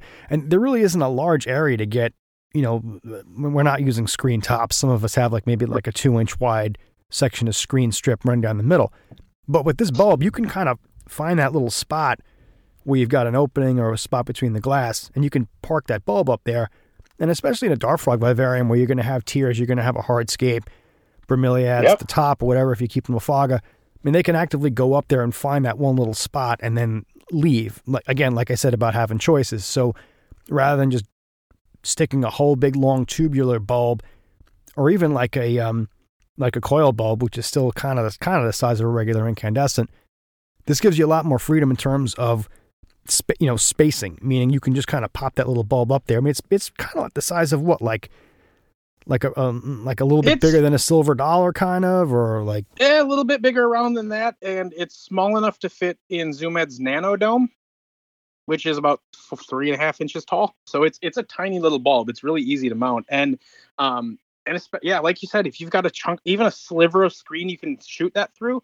That'll give them an area, and that might be the spot in their say habitat where the light's shining through at the one time of the day where they go up and utilize it or whatever. Like, there's going to be spots wherever they're from where light breaks through and they're going to have access to it. So why not give them access to it? But this would do that in a tiny area they could move in and out of. And then the other thing you can do realistically is, if it's not a glass top and say it's just plexi, cut a hole in it that's the exact same size as the rim of the bulb, and then just set it right on the hole. Yeah, that's a simple enough mod. I mean, look, for all intents and purposes, the majority of us do some kind of terrarium modifications, whether we make our own or whether you're modifying. Froggers are the MacGyvers of the animal community, that's for sure. Yeah. Well, you have to think outside the box if you're going to make the box. Oh, 100%. 100%. So this is, you guys easily could get this in there. And I think the thing for me, like I said, it's the UVA. I know they utilize UVB too, but seeing how different species act, that's been the coolest part about launching these bulbs, is the energy efficiency. We donate back to a lot of conservation. Actually, if you buy a bulb through our website, there'll be a pop-up that'll ask you which conservation organization you want to donate to. One of them is Project Mitsinju in Madagascar for the mantellas. So you guys can buy a bulb and donate to Mantella conservation. But anyway, no, it's just it's been really cool to see the animal behavior changes. And in UVA, I have peacock monitors, are a species of monitor that me and my wife work with very heavily. We probably have one of the largest collections in the U.S., if not the world. And they're incredibly shy. And after changing, and I used Zilla bulbs and everything the whole time I was with them, and they did great, but they were always really shy. This bulb puts out way more UVA, the VivTech one. They're completely different animals. For the first time in 8 years, I tongue fed one, and it came up in 8 and didn't take off. And I can go actually look at them without them being super timid and shy. They come out a lot more. They're a lot more active. Their musculature is a lot better. Their skin's shedding a lot better. And a lot of that has to do with just, again, increased serotonin in their brain, making them feel more natural, reducing cortisol from stress, and then improves their immune system strength. So their body just naturally starts to do better. And that also might change the visual perception of prey. I mean, in my limited, it's funny because before we started recording, I told you, I was like, we're not going to talk about monitors or anything like that. And now we're talking about monitors. But I mean, from what I understand, monitors they're very, very active visual predator. So you have to ask yourself if they can see that end of the spectrum. Like, what are they seeing in a feeder now that they weren't seeing before? I mean, not to anthropomorphize, but it's the only example I can think of is if you're having dinner in a really, really dark room and you can't really see what you're doing, are you going to go at it with the same enthusiasm if you could see it under, better lighting? And the same thing with bees. Bees can see light in that spectrum, so flowers look differently under UV lighting than they do under just non-UV lighting. So does that have an effect somehow? I mean, it's all little things that I always have questions about. Oh, and it 100% does. Birds, large birds, we actually have a decent amount of people buying our bulb for birds and having an awesome effect on the birds. They're reducing their plucking, their stress is reducing, they're growing feathers again. It's really, really cool. And a lot of that's UVA. There's so many different ways that it affects animals. And it's not just like, it's not just how they see it. It's so many different pieces of it. And I actually talked to someone about looking at UVA in birds and how they look at their food. Like for a food company that's making pellets, and they, some people say, "Oh, my bird just picks around the green ones." Well, did you ever look at that? I asked when I was at Zilla, one of our sister companies was KT, and I asked them. I said, "Did you ever look at the food under a UV light? Like maybe those pretty green pellets actually look like rabbit crap." Like if it doesn't, it looks good to us, but that doesn't mean it looks good to them. And you're not even checking a spectrum that they can see to see if what you made actually looks like food or not still. But we forget about doing that because we can't see that. We don't think that. So it's something I think whenever you're looking at any piece of husbandry in your animals enclosure, whether it's a bullfrog, dart frog, salamander, tree lizard, iguana, tortoise, whatever, is really take an idea of like, okay, what, not only just what are we told they need, but what do they have access to? What can we do for these guys? Like, I don't know. We just got to do bigger. I feel like sometimes the more we try to think about the way they perceive things, I think a lot of times I think, ironically, I think we insert a lot of our own ideas of what they should be perceiving. Oh, exactly. So it's so hard to, I don't think that we're ever really going to be able to understand the way that they perceive the world. It's impossible because we have the same raw materials, but we're not arranged in such a way that we can't comprehend each other. I just feel we can't ask them. Yeah. Like if someone came up to me and started, if an alien came and started trying to like communicate with me telepathically, it's not going to happen. You know what I mean? Yeah. So I feel like we can only kind of guess, but I mean, hopefully those guesses seem to be getting closer and more consistent with at least giving them the best quality of life possible in captivity. I definitely think we're on our way there, and I think technologies are going to move that way. And I'm hoping with VivTech, and I'm hoping to see a lot more small companies pop up because, and this is not a shot at the big companies, but they're never going to get us where we need to be in the industry in a not quick enough in my eyes. And that's because they focus on mostly entry-level consumers, which is great. We need someone to focus on entry-level consumer. But at the same time, there has to be something past that.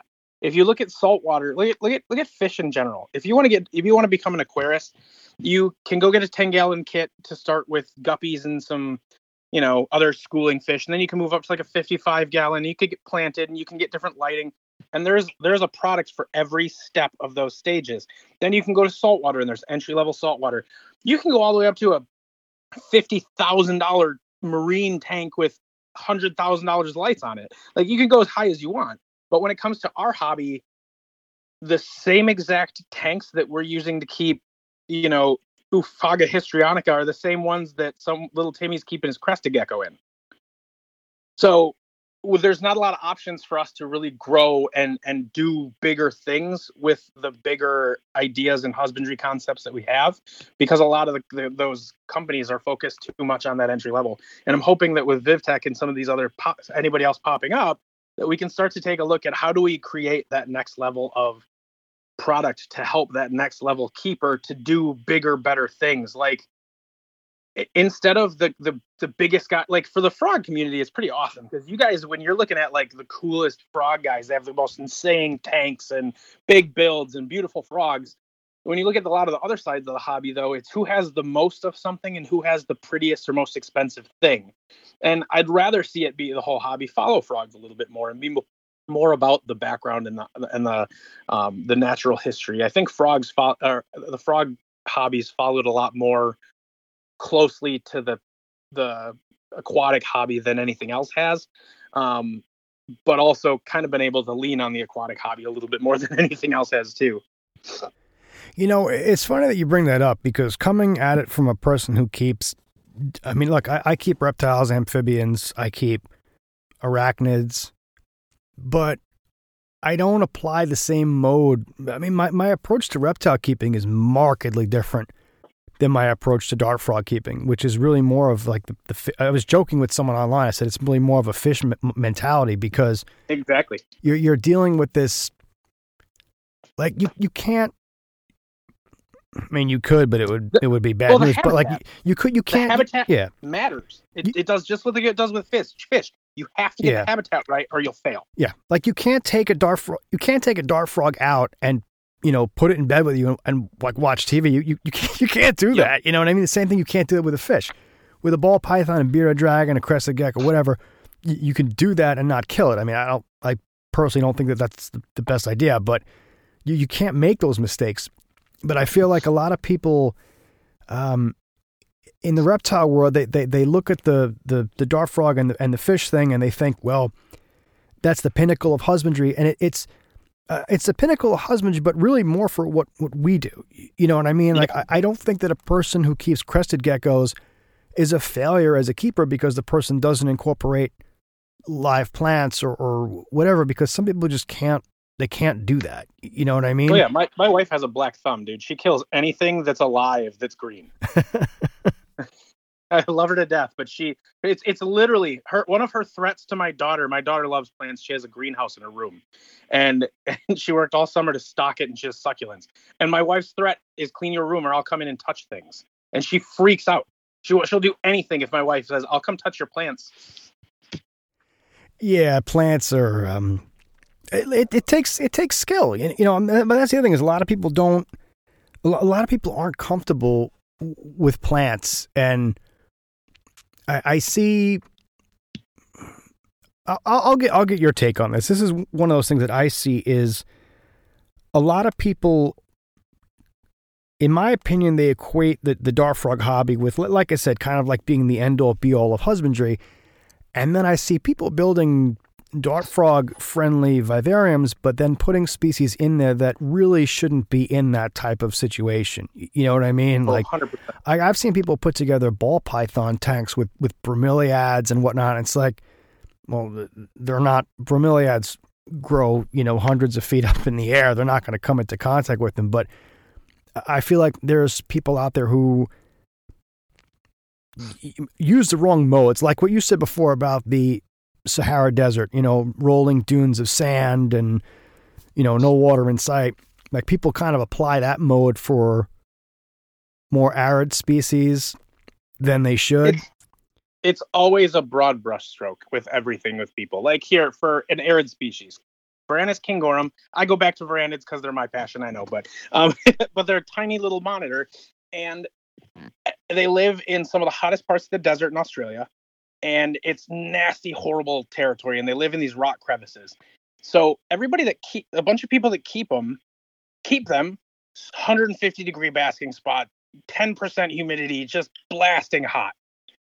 The difference though is in captivity or in the wild, they also climb 50 feet back into a rock crevice where it's 72 degrees and 90% humidity.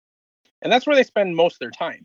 So a lot of those microclimates people don't realize, and they broad brushstroke everything, and they end up killing stuff. And that's why the tropical desert back and forth kills me. And even with bioactive has a bunch of broad stroke stuff in it too. Even though term bioactive, like let's just take a step back. If I'm gonna build a bioactive tank, I'm gonna get man-made fired clay balls.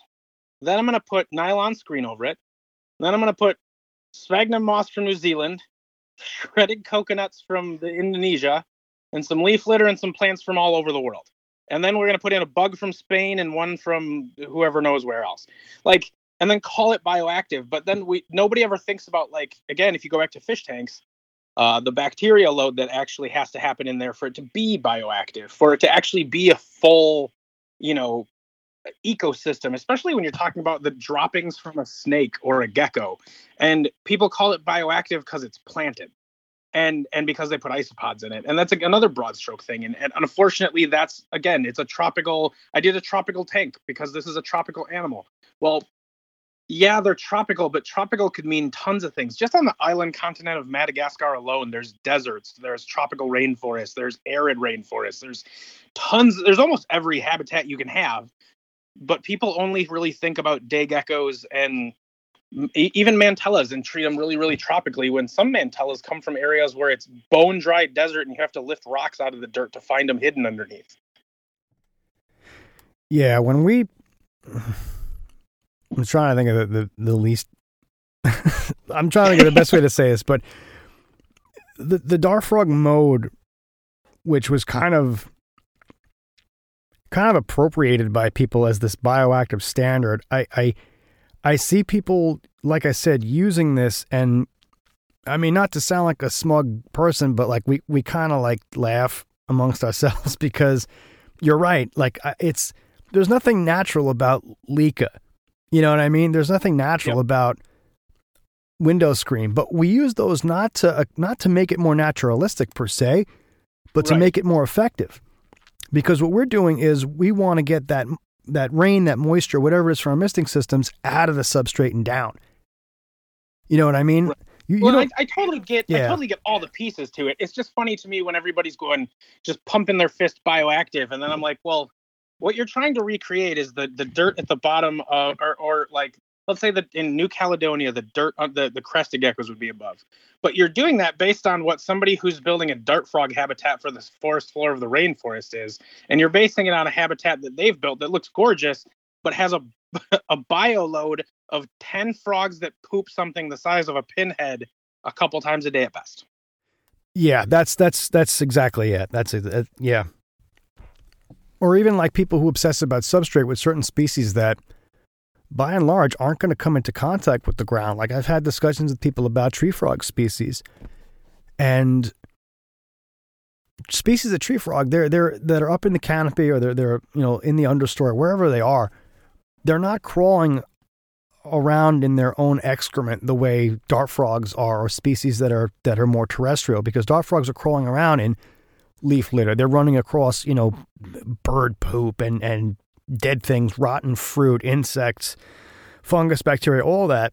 100%. Yeah, whereas higher up in the canopy, if a tree frog makes a mess on its branch, all it does is just walk away. The rain will wash the branch off later during the day when you have rains or whatever, and then it's clean. You know what I mean? It was dart frogs are terrestrial. They're constantly in their own, junk, so to speak. So you need to have something that's going to keep that from fouling. But it doesn't. Well, and even just understanding that, like people get into tree frogs and they build what they call a natural bioactive environment, trying to breed them or something. And like I look to Mike Novy, who breeds the crap out of every tree frog, but he also has a glass tank with a water bowl in it and a paper towel on the bottom, and he changes it every day in hundreds of enclosures. Like just thinking about that makes me cry inside. But so I could never do it, but I get why, because those animals don't live in a habitat where they come in contact with a lot of bacteria load. So when they do, it can crash them really hard. Yeah. And, Mike's a great friend of mine. I have him on the show all the time. And we had actually talked about that where Mike's whole world is these frogs. And he keeps everything immaculately clean just for that reason, because you can't have these animals laying around in dirt and leaf litter because that's not where they're from. And, a while back, there was a video on YouTube. I had Mike on the show and we discussed it kind of, in detail, but, people were criticizing Mike for the way he had his enclosure set up. I'm like, well, that's not really fair, because first of all, this is the man's whole life. He's been doing this for years, and he's doing this so that the animals have as close to what they would experience in nature rather than, sitting around in cocoa fiber, which they're not going to do.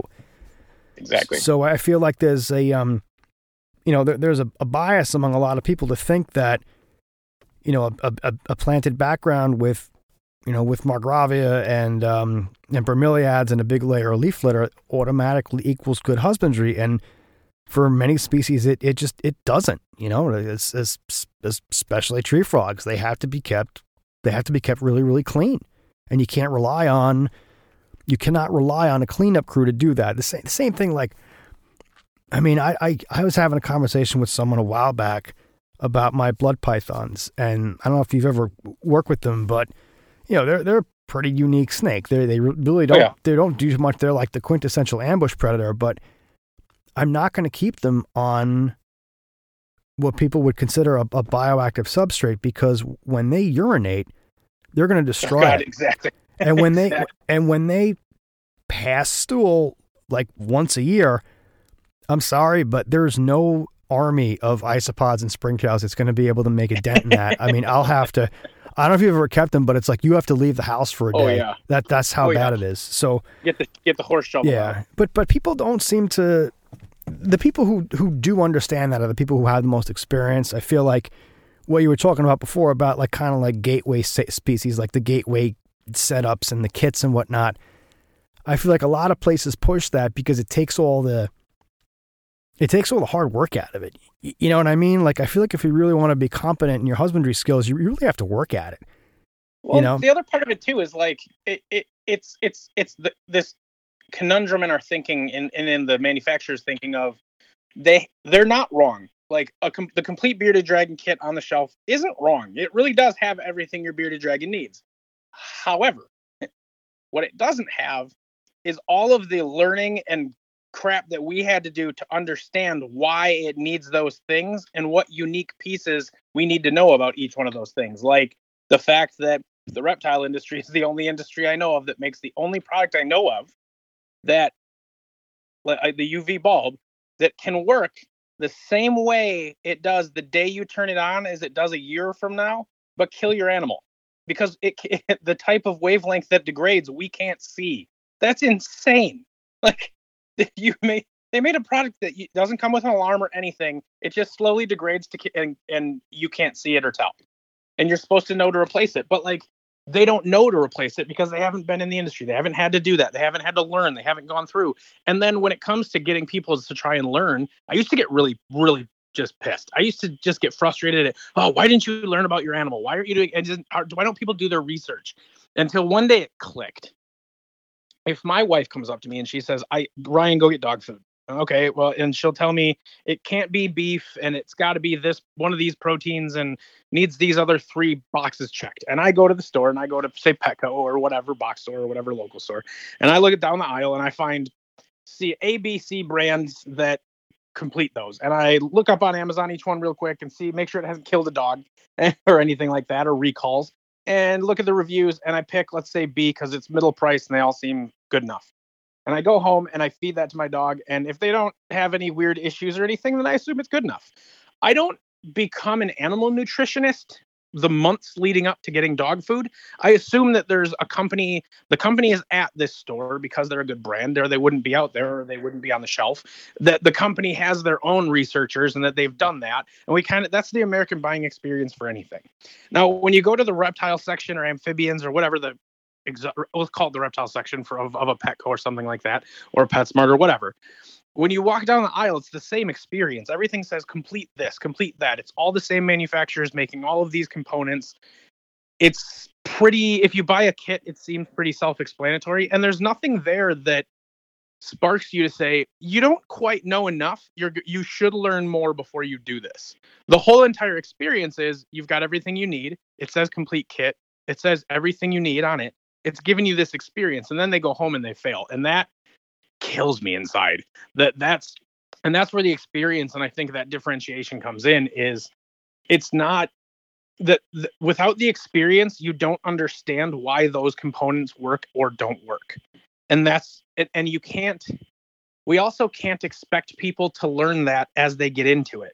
So we've got to find a way to more effectively help entry-level people get in and be successful instead of giving them complete kit and all of this crap. And that's kind of where VivTech went with, like, at least with the bulbs. The bulb is LED. It gives out UV. If it's on, it's still giving out UV. It doesn't degrade enough to need to be replaced. So as long as it's on, it works. If it doesn't work, it won't turn on. Just like a thing you would expect in your house to want to replace because it stopped working. That's interesting. Your bulbs have a long life expectancy too, right? Because I know with most of the manufacturers that are out there now, they recommend you change the bulb every 6 months, but you really can't tell if the bulb degraded, a day later, 6 months later, a year later, unless you have special equipment that you can measure it with and really understand what you're looking at. So how are your bulbs different? Yours, you said they don't work after they become ineffective. I mean, what's the life expectancy on them? There is no, unlike the other types that can still work and not put out UV, the diodes that put out UV, they're all in a row. So if the lights are working, if any of the lights go out or stop working, the whole entire thing stops working. And the lifespan on them is about 4.5 years if you run them 12 hours a day. So they also have a 2-year warranty. How did you manage to, I know that the LED has been kind of like an elusive technology. How were you able to develop that as opposed to like some of the other things like like why not make another fluorescent? Why go with LED? Well, realistically, the fluorescents, everybody's already made all of that. And even when I was at Zilla, I hated making anything that anybody else already had. Because to me, just what's the point? We're never moving the industry forward if we're all just copying each other. And that was one thing that killed me about the major brands. And if you watch them, like Zoom Ed launches a skyscraper, so Exoterra makes one. And then when I was at Zilla, I made a 20 long sized front opener, so Zoom Ed made one. And it was no different, and nobody's doing anything different. It's just all copying each other. And I didn't want to come out with something that you could get somewhere else. And fluorescent is at where it's at, is realistically going to be as good as it's going to be. It might get a little bit better, but there's not many places for it to go. And fluorescent has that problem of it doesn't work, but to us, it's on. It gives off light. It doesn't give you that moment where you go, I have to fix this. So there's no mode to action, and that frustrated me, and that was something I wanted to fix. I want to create products that cause the people to be successful without having to know the things we were talking about earlier, like how, yes, you can use dry sand for bearded dragons. As long as they're healthy, they won't get impacted, like making sure that they're not dehydrated, giving them enough water and food and diet and stuff like that. Like I want to create things that put that knowledge into it so that it's one less thing that person has to learn in order to be effective or be successful in keeping those animals. I want to stop putting so much of the pressure on that first time keeper.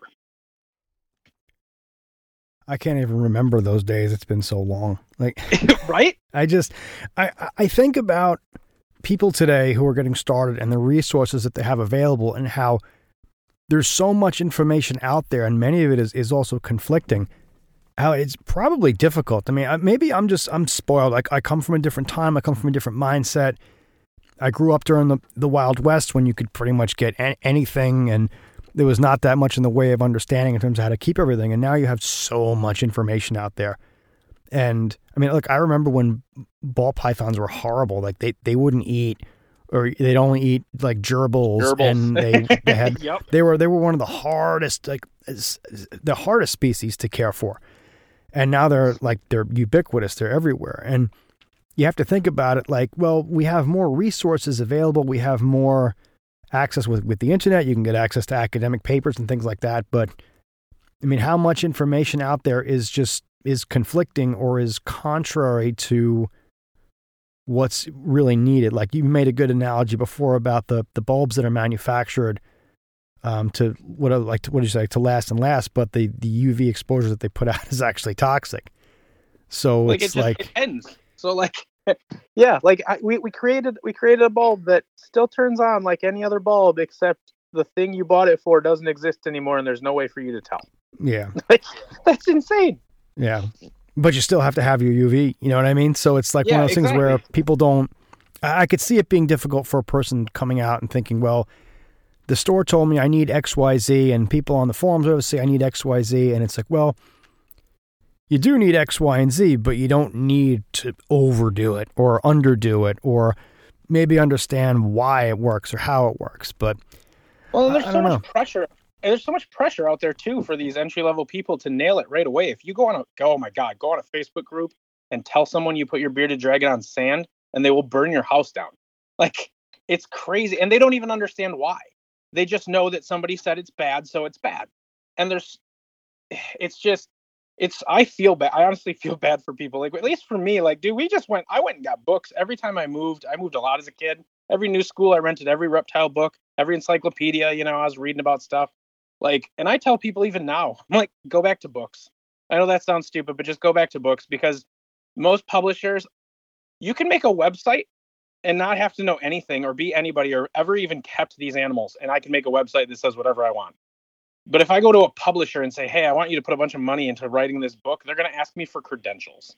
Like, so at least with some of the books, now granted, some of the stuff is outdated, but there's a lot of good information in there. And then for everybody else, I'm kind of trying to tell people, just think outside the box, start critically thinking about husbandry. Like, okay, bearded dragons, again, they're the quintessential one for all the problems that, like, Australians laugh at us, how we keep them. But like, you can't keep them on sand or they die. Okay, I understand that you're afraid of impaction, but if they can't live on loose soil or sticks or dirt or they die, how are they not extinct? Because I haven't gotten the chance to go to Australia yet, but I know a lot of people who have, and they didn't see a lot of tile, fields and fields of tile. So like, so you have to start thinking, okay, well, why is that the case that everybody says that? Well, it's because it is possible for them to get impaction, but impaction is a secondary condition to something else. And usually it's dehydration or hypocalcemia. And both of those things cause cramping in their digestive tract, which causes usually insect exoskeletons to become impacted. But where everyone is so afraid of impaction now that they're putting their bearded dragon on paper towel or glass, or just the glass or tile. Well, okay, what is that going to do? How is that? There's studies about cats that live in homes on tile and developing arthritis. I do trade shows around the country. I stand on concrete for 10 hours a day. Dude, my back is wrecked after 2 days. How about standing on concrete every day for your entire life when you're an animal that lives in soft substrate and burrows? Like, we don't think about that. We just kind of try on one, I don't know, we just need to think critically about stuff. Like, if we start to critically analyze things a little bit more of how does this husbandry topic actually relate to how this animal lives its life, we can find a happy medium for most stuff. And most of the time it's really just give it a gradient of everything. If you think it needs no substrate, give it some on one side and some on the other, and none on the other. If you think it needs humidity, give it some here and none there.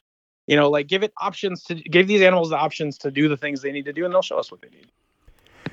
You know, it's interesting because in the Dart Frog universe, we all kind of, I mean, I don't know how the rest of the world perceives it, but I mean, we're not the biggest niche in the world, but we're kind of consistent. There's some pretty generally accepted, what's the word I'm looking for? Just like there's generally accepted practices that we all kind of stay with because it's generally agreed with. Like it works.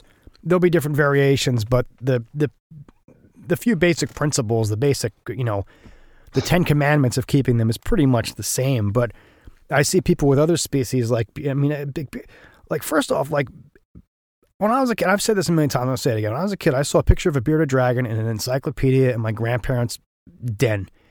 And it was the most amazing thing I had ever seen. I thought to myself, I'm never going to see one of these animals in my lifetime ever. And now I have one.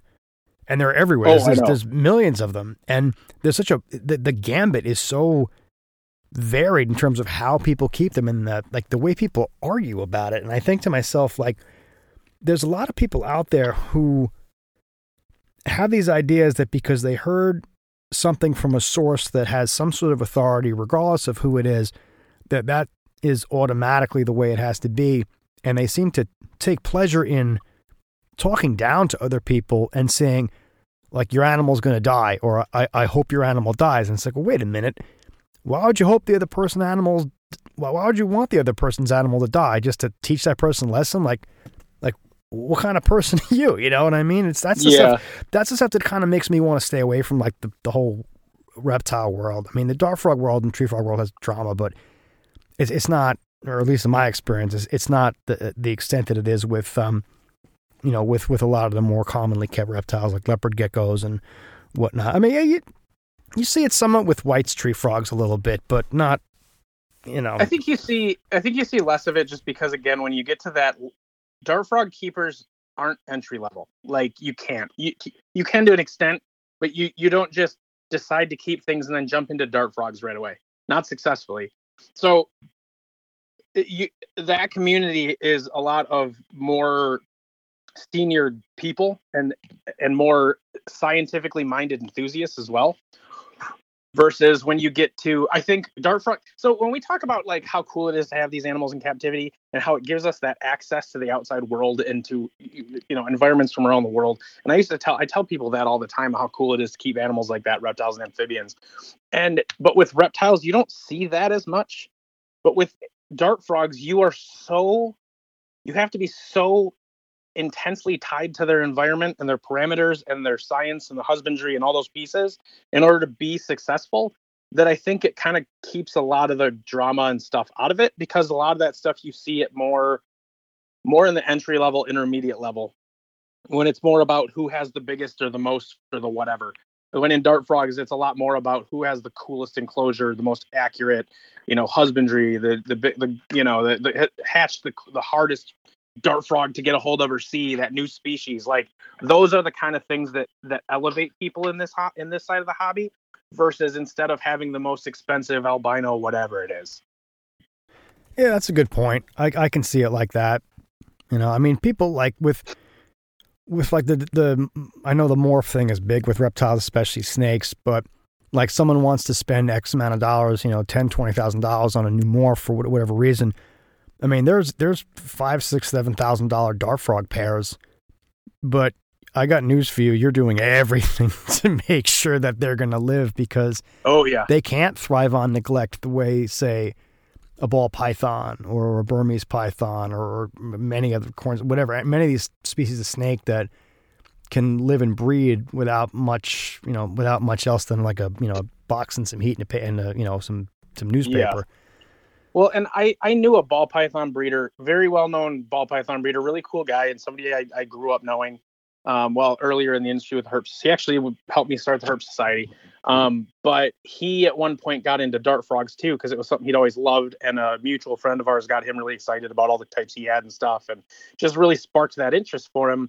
And he dumped a ton of money into it, and unfortunately, and I feel really bad, but he completely, the whole thing crashed on him, and it went really, really badly for him. And a part of that was, I don't think he just really, he liked the idea of it, but you can't run that. Even one room of dart frogs is more work than an entire facility of snakes. So, and just keeping up on, just making fruit fly cups for your collection is an enormous amount of work when you get that big. So, and I think that was something that people like that just aren't ready for. It's a whole different aspect of how you keep and how everything happens. I mean, it definitely takes a lot of discipline. I think that's why a lot of people are intimidated by it, and they can't quite put a finger on why. They say, "Oh, it's hard." It's not that it's hard per se. It's just that, you have to make sure that you have cultures. You have to make sure that you have a readily supply of feeders. I mean, if I can't get feeders, rats or mice or whatever, I mean, realistically, they can go for a couple of weeks to even a couple of months. Whereas the dart frogs can't do that. If my air conditioning for the house breaks, there goes the neighborhood. I'm going to lose all my dart frogs. So you have to kind of be on top of it. I mean, you can leave them alone for a couple of days. Like, there have been times where I was sick. I wasn't feeling well.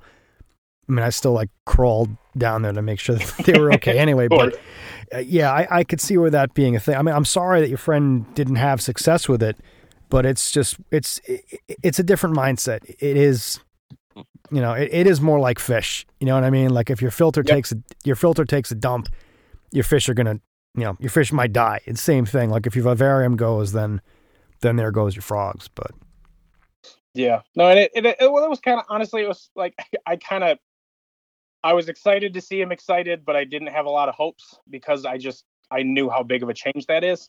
I think that's why the frog community kind of doesn't hit that mainstream all the time, because it's not something you can do that with. You can't, it's kind of like a really nice marine tank. You can't just jump in and out of it real easy. You really have to put time and work into it to get it to a point where it is what you wanted it to be. And then by the time you've gotten it there, you're so involved in it, it's not something you're jumping in and out of. Yeah, it's almost like it's its own living thing. I tell people about the dart frogs anyway. I say, look, it's more like being a gardener.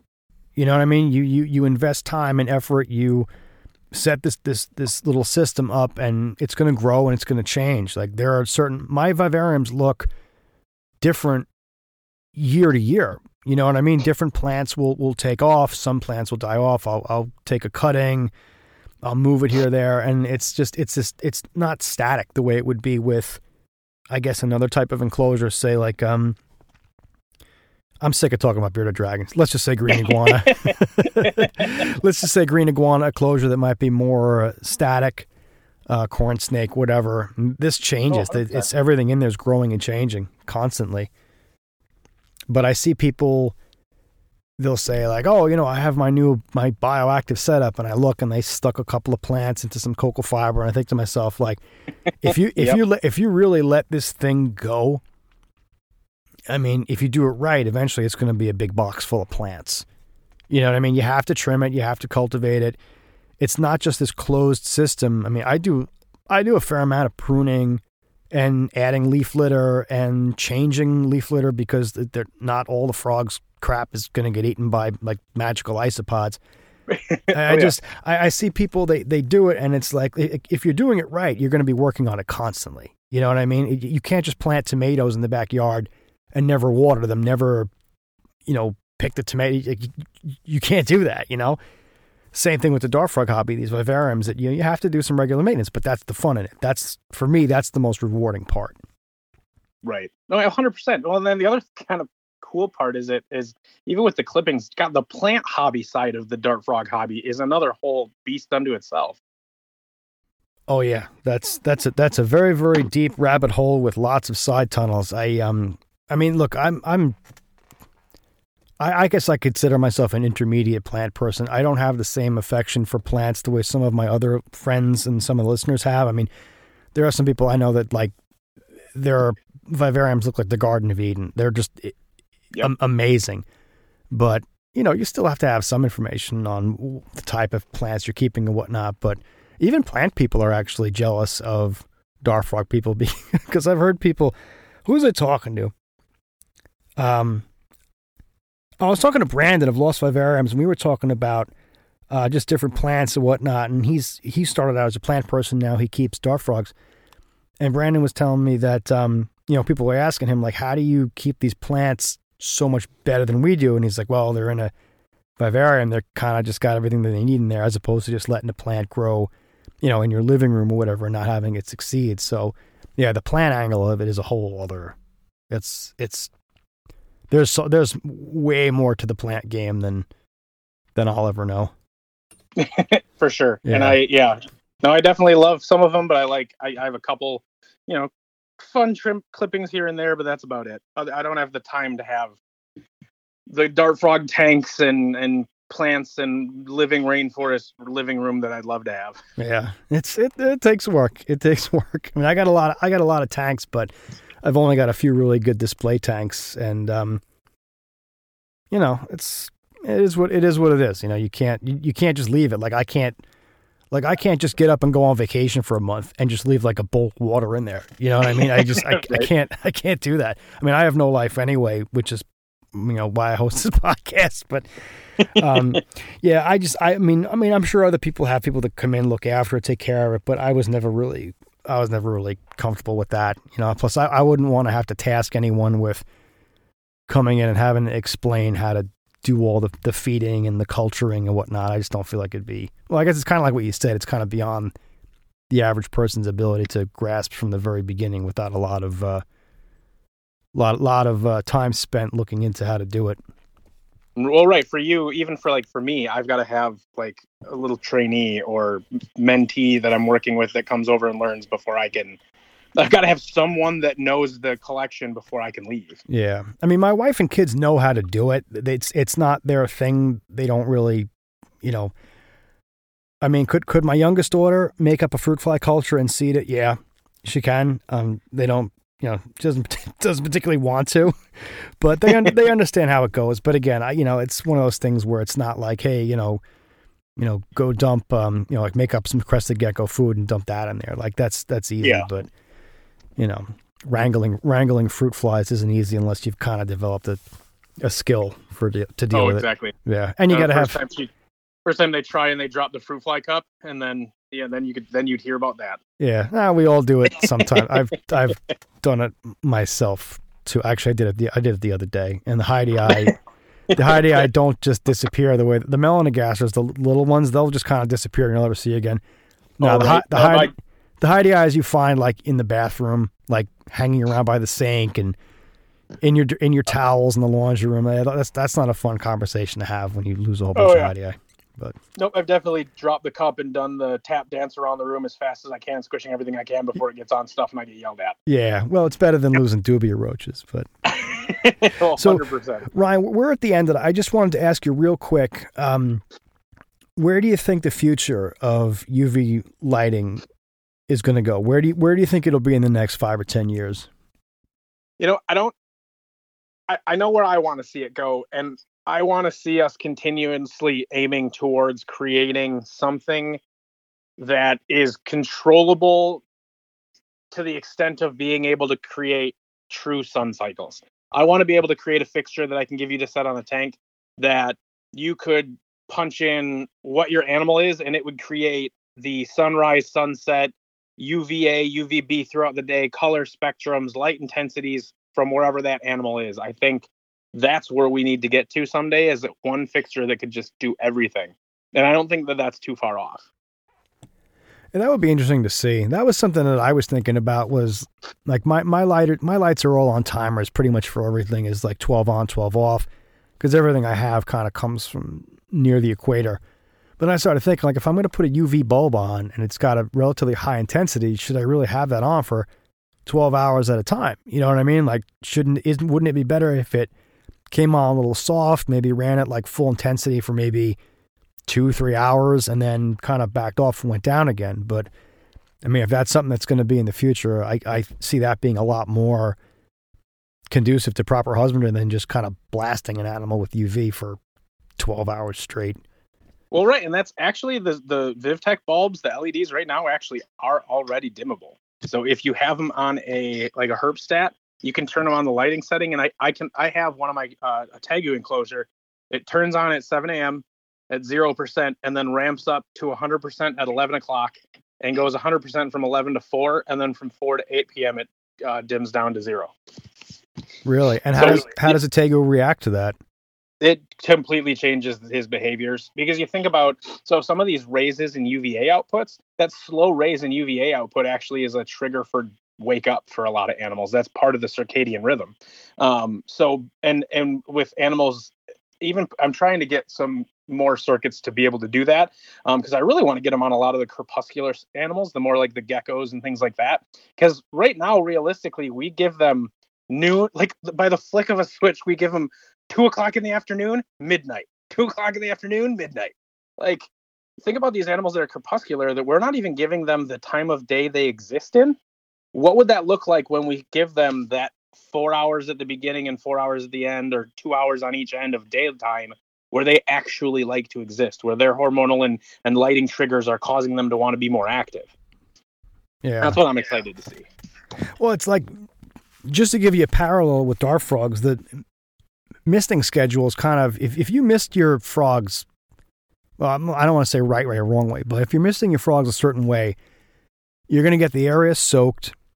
The frogs are all going to come out. They're going to go crazy, be active. And then as that water evaporates, makes its way down through the drainage layer and kind of dissipates, the air will be humid, but not as saturated. And then they'll kind of hide and kind of like disappear. Like, that's how I know if my misting schedule's off. If I'm seeing my frogs too much or not enough, because it replicates that natural cycle of getting a deluge in the evening or early, whenever, and then having it dry out again. And like, I'll actually, like, if it's like a nice day and I can get the windows open, I'll open their ventilation up on their tanks a little bit more, open the window and get some airflow, really let it like kind of not dry out, but like let some of that water evaporate. And then really load them up with a heavy misting that night, and then restrict the ventilation again, because like the UV cycle, there's a natural cycle of rain and then evaporation, all that, you know? So it seems like with lighting, if we could do it with misting, we should definitely be able to do it with lighting. Oh, 100%. And I think the more that we continue to change, like right now, the VivTech bulbs, the whole thing dims. So the UVA, UVB, and the visible light all dim on the same circuit.